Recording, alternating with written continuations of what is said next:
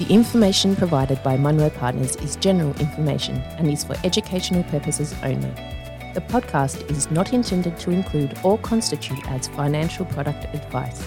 You should obtain independent advice from a licensed professional advisor before making any investment decision. The views held by Munro Partners are current at the time of recording and are subject to change.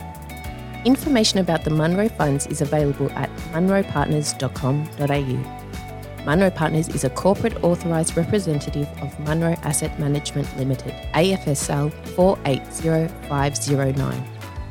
Hello and welcome to the Invest in the Journey podcast. My name is Taylor Bree Casey, and in this episode we are discussing the controversial topic of nuclear energy.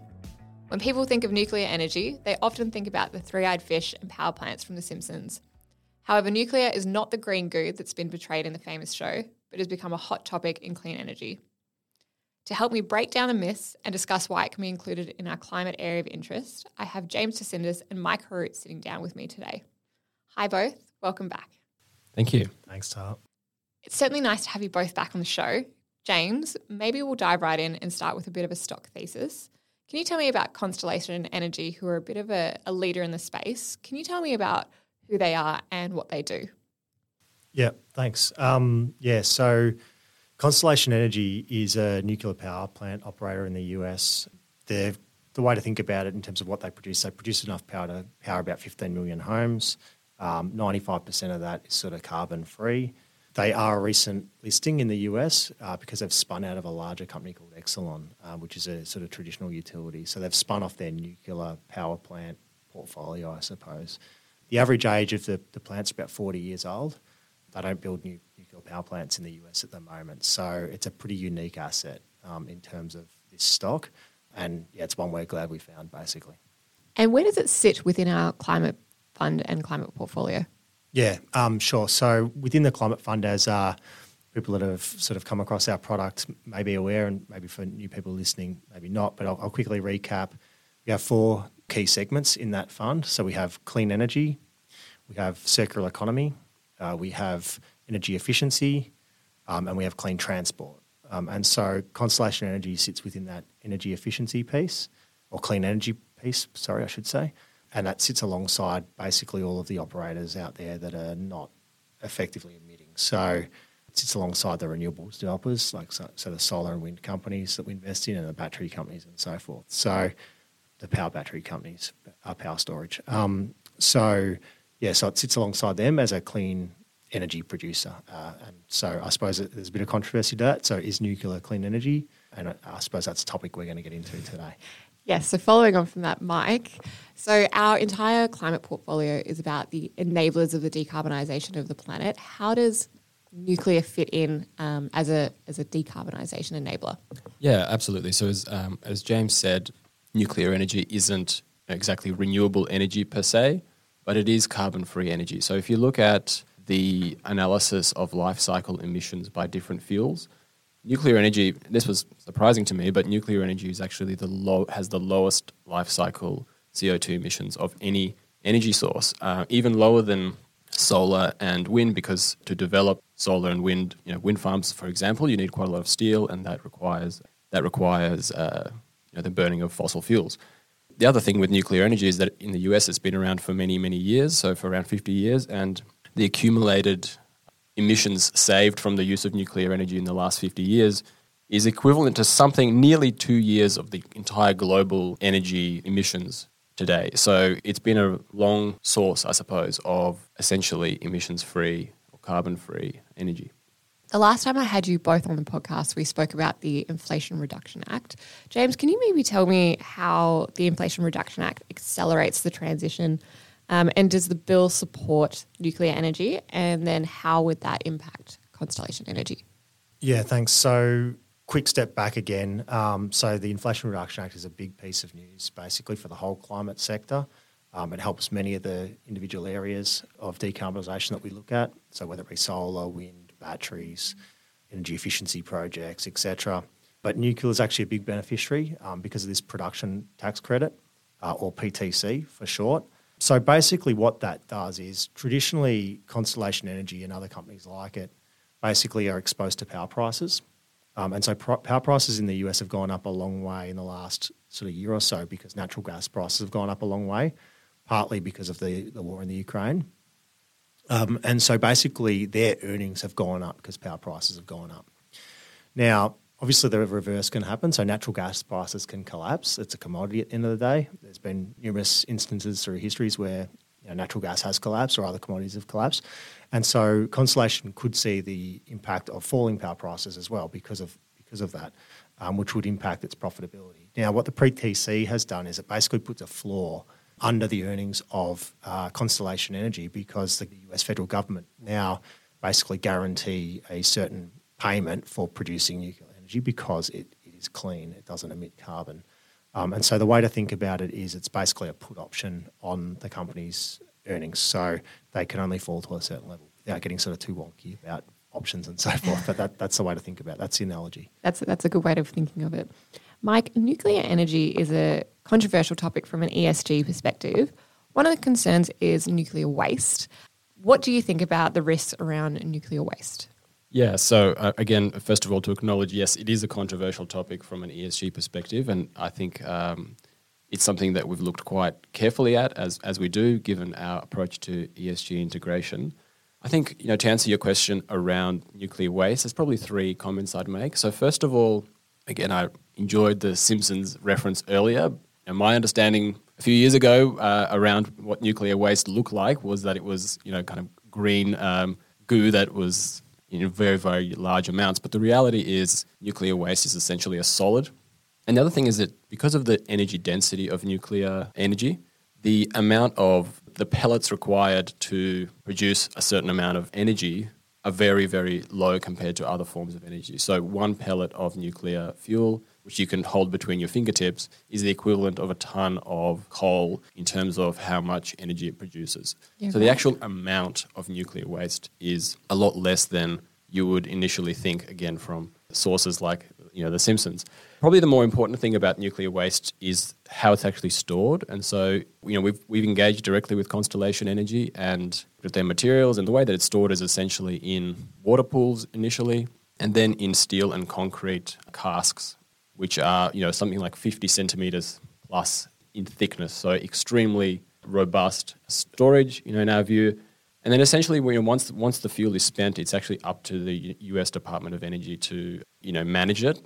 Currently, it's stored on site, but there are plans to actually find a permanent storage place for all the nuclear energy fuel that's been spent in the US. Probably the final point is just around radiation. So obviously, the reason why you need to store the nuclear energy, the waste from nuclear, is because it's radioactive. But given the way that it's stored, it's actually emits a lot less radiation than, say, coal-based energy in the US. So again, which is more radioactive, coal or nuclear? Most people, I'm sure, if you ask them on the street, would say nuclear. But given the way that this fuel is actually stored in the US by companies like Constellation Energy, it's actually coal that actually has more of a radioactive element to the waste that's generated. That's really interesting. I didn't know any of that. A second concern is nuclear accidents such as Chernobyl and the Fukushima disasters. What gives you confidence in Constellation's management of these risks? Yes, again, it's a question that we have to have probably, and I'm sure the company as well has to be eternally vigilant and a little bit paranoid about almost because, as you say, there have been numerous nuclear accidents in the past, including in the US, obviously 3 Mile Island in late 70s, Chernobyl and Fukushima since then. Probably the first point that I'd make is, again, from talking to the company, it's quite well regulated in the US. So there's obviously the Nuclear Regulatory Commission, which post the September 11 terrorism attacks, post Fukushima, etc., they maintain a very high standard of operational requirements for nuclear power stations. The other thing which we learned, again, from our engagement with the company was all the nuclear operators in the US essentially check each other. So one plant checks another plant and they rate each other and these ratings are shared within the industry.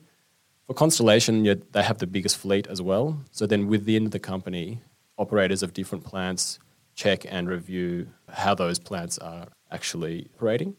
Probably the final thing, again, to be really upfront about it is, some of the concerns around nuclear energy is, can the same process, same materials be used for nuclear weapons, and clearly that that is a risk. But I suppose there's no additional issue here because the US already is a nuclear state, nuclear power, nuclear weapons power essentially. So yeah, that's something that we're obviously conscious of, but we don't think that what Constellation Energy does is sort of incrementally adding to that issue. I guess a third concern is the upstream supply chain and the sourcing of nuclear fuel. Can you outline the supply chain and any risks that you see there? Yeah, so one of the challenges with nuclear energy in the US at the moment is that the vast majority of it is imported. And part of it is actually imported from Russia. So I think in 2021, 16% of the imports of nuclear energy into the US were from Russia. Now, the reason initially from that, again, which we learned from the discussion with Constellation Energy, was at the fall of the Soviet Union, they wanted to ensure that this nuclear enrichment capability that Russia had was used for energy rather than for weapons. And so they were trying to sort of integrate Russia into the kind of global supply chain of nuclear energy. Now, clearly, since the war in Ukraine, which James touched on earlier, that's become an increasing challenge. And so I think what's sort of happening in the US is that they're slowly trying to remove Russia out of the supply chain for the US nuclear energy system. In terms of the actual operational risk for the company, they announced quite early after the war started that they essentially have enough fuel for a long time. But we do actually see, there aren't any sanctions around imports of nuclear fuel into the US from Russia, but we do see over time that issue essentially kind of disappearing as those supply chains are reorganized, given that Russia is no longer a reliable partner.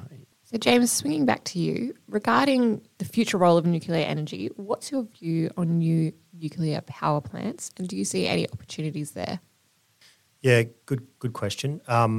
Probably not in the US. There's a lot of cost overruns that have happened in the West in these type of plants. So, the main markets seem to be China and India on a sort of go-forward basis, and obviously Constellation doesn't have operations there or anything. So we wouldn't expect to sort of benefit from any of that from Constellation Energy. What Constellation Energy can benefit from from their existing fleet is, and obviously it is a 40-year-old fleet, but they are obviously, from speaking to the company, as Mike sort of mentioned, we've spoken to them, a lot of the plant has been retrofitted, so it's not actually a 40-year-old plant. It's all new equipment, always getting refreshed in there. So we would expect them to be able to extend the life of their plants, which means that they can basically earn money for longer. So it remains a good investment from that perspective, but also there's additional optionality within the stock. So we didn't sort of speak about pink hydrogen, but Mike talked earlier about the emissions from actually making steel when he was talking about the windmills. And so some of these industries, like steel industries, other industries like heavy transports and so forth, they're going to be quite difficult to decarbonise. And so hydrogen is actually a key enabler there. And so you have grey hydrogen, which is coal-based hydrogen production. You have blue, which is natural gas. You have green, which is either wind or solar. And then you have pink hydrogen, which is from nuclear. And so Constellation can actually make additional earnings from basically selling pink hydrogen or producing pink hydrogen. So using their power to power the electrolyzers to create hydrogen. So that's an additional sort of upside opportunity for the company. Also, they can potentially consolidate other plants out there. So there are a few sort of potential M&A opportunities for them in the near future as well, which is a bit of a potential upside for the stock. In terms of where we could see in the West, which is obviously where we at Munro predominantly invest, we could see some opportunities in these small modular reactors or SMRs. And so, as the name sort of suggests, these are smaller, simpler sort of reactors. And so the risk and the costs are lower.